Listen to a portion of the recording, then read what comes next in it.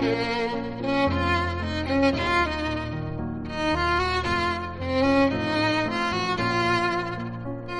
to the second series of Medrash Morsels, short but sweet midrashim designed for the whole family to share for Shabbos dessert.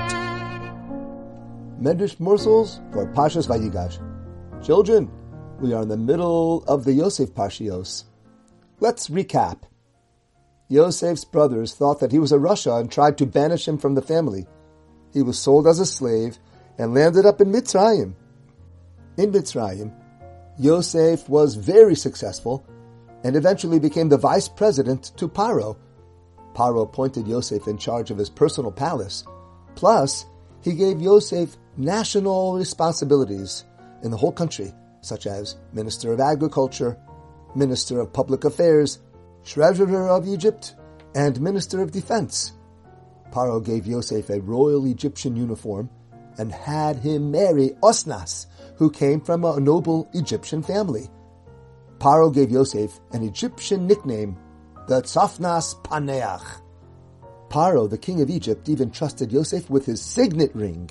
That meant that whatever Yosef chose to do, he could write it up in a document and seal it with the Paro's approval, even without asking Paro first. Yosef went around Egypt on a tour. He was becoming famous, and wherever he went, his main message was, "There's a famine coming, save food!" Wherever Yosef traveled, his main message was, "There's a severe famine coming to this part of the world in a few years. Save food or die of starvation." Meanwhile, in Eretz Canaan, Yaakov still thought Yosef to be dead. And Yosef's brothers didn't know what was happening to Yosef. They thought that he was still just someone's slave. When the famine came to Eretz Canaan, Yaakov Avinu heard that someone is selling food in Mitzrayim. No one had any idea that it was Yosef himself.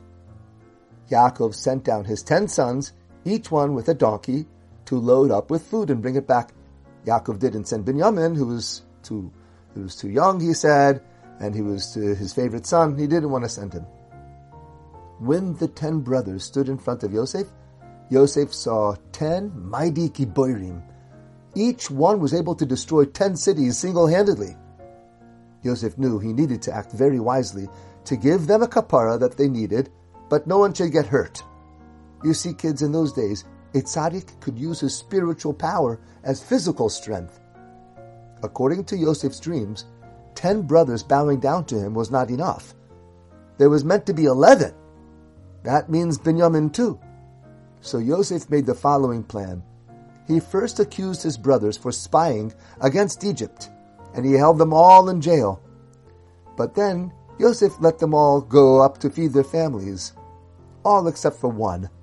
One brother would stay in Egyptian prison until they return with their youngest brother, and that'll prove that they aren't spies. He chose Shimon. The brothers thought that it was a random choice from the Tzafnas Paneach, but it really was the wise Yosef wanting to split up Shimon and Levi. He thought them to be dangerous if they stayed together. When Shimon was told that he was chosen to stay in jail, he challenged his brothers and said in Hebrew, so that Tzafnas Paneach wouldn't understand. "This is what you did to Yosef. You separated him from the family. And now you're going to allow the Tzafnas Paneach to separate me from the family?" The brothers said back, "So what should we do? Do we stay with you? And let our family starve?" Shimon said, "Okay, do what you think. But I am now summoning my strength and my might against the Egyptian wimps. Let's see if they can imprison me." Yosef saw that Shimon was no willing customer. Yosef sends a quick message to Paro. "We need 70 mighty prisoners. They should come to me with handcuffs and leg cables. If they get killed by Shimon, it's okay. They deserve death anyhow." So soon enough, these 70 dangerous criminals walk in with leg cables, and the brothers are watching. What's the Tzafnas Paneach going to do with them? Then Tzafnas Paneach gave the command, "Men, put this spy in prison and lock his legs with cables." But the moment they approached Shimon, Shimon let out a shout so loud that stunned the 70 men so badly that they all fell down on their faces and broke their teeth. Yosef was calm and unimpressed. his son Menashe will have to do the job. Tzofnas Paneach gives the command, Menashe, stand up. Immediately Menashe got up and struck Shimon with one blow that sent Shimon rolling into prison. Menashe followed him into the cell and locked Shimon's legs with a cable. Shimon shouted back to his brothers, "This guy is no Egyptian! He's got the strength like someone from our family!" The brothers were scared. They had better listen to the Tzofnas Paneach. They went home with food, fed their families, and they returned to Mitzrayim with Binyamin. When they stood in front of the Tzofnas Paneach, he asked the brothers, "Is this your little brother that you told me about?" "Yes." "Come here. Hashem should bless you, my son. Do you have children?" He's talking to Binyamin now. The kids, remember, Yosef and Binyamin are brothers from the same father and mother Rachel. "Yes, sir, I have 10 sons. "And what are their names?" Binyamin begins to list off the names of his sons. Bela, Vovecher, Ashbel, etc. Yosef says, "Those are strange names, never heard of them before. What were you thinking when you named them?" "Sir, I'll tell you the truth. I used to have a big brother, so dear to me, so precious. We shared the same mother, but years ago he went lost. So I named my children Bela, because he was swallowed up amongst the Gentiles. Becher, because he was a Bechor. Ashbel, because he was captured. Gera, because my brother became a stranger somewhere far away." Meanwhile, Yosef is trying to hold back his emotions. Binyamin continues, "Naaman, my brother was so pleasant. Echi, that sounds like brother, the only brother I had from my mother. Rosh, because he was like my head in charge of me. Mupim, because he was really handsome. Chupim, he never came to my chuppah, and I missed his chasana, wherever he is." Kids, he's sitting right in front of him.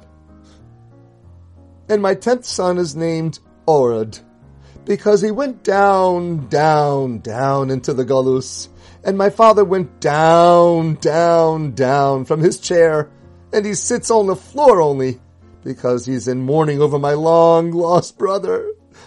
And wait, I'm not finished." Yosef wanted to go cry. "When my brothers sit down to eat together, they sit in groups according to their mother. But me, I just sit alone, remembering my beloved brother, and I cry." Yosef ran now into a back room. He closed the door and burst out crying himself. He needed to wash his face when he was done. He regained his composure and came out to join his brothers in a private feast. They still didn't know the real identity of this Egyptian Tzofnas Paneach. There's a lot more to the story, but for now, it's just a morsel.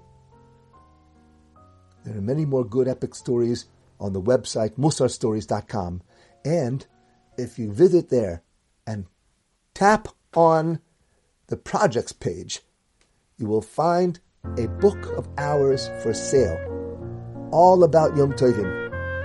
It's for Rebbes, it's for teachers, it's for Moras and Mechanchim and even parents to look over the Yom Tov, a summary of halachas and Musar and questions and answers for the children, how to give it over, all about Yom Tovim, only at musarstories.com.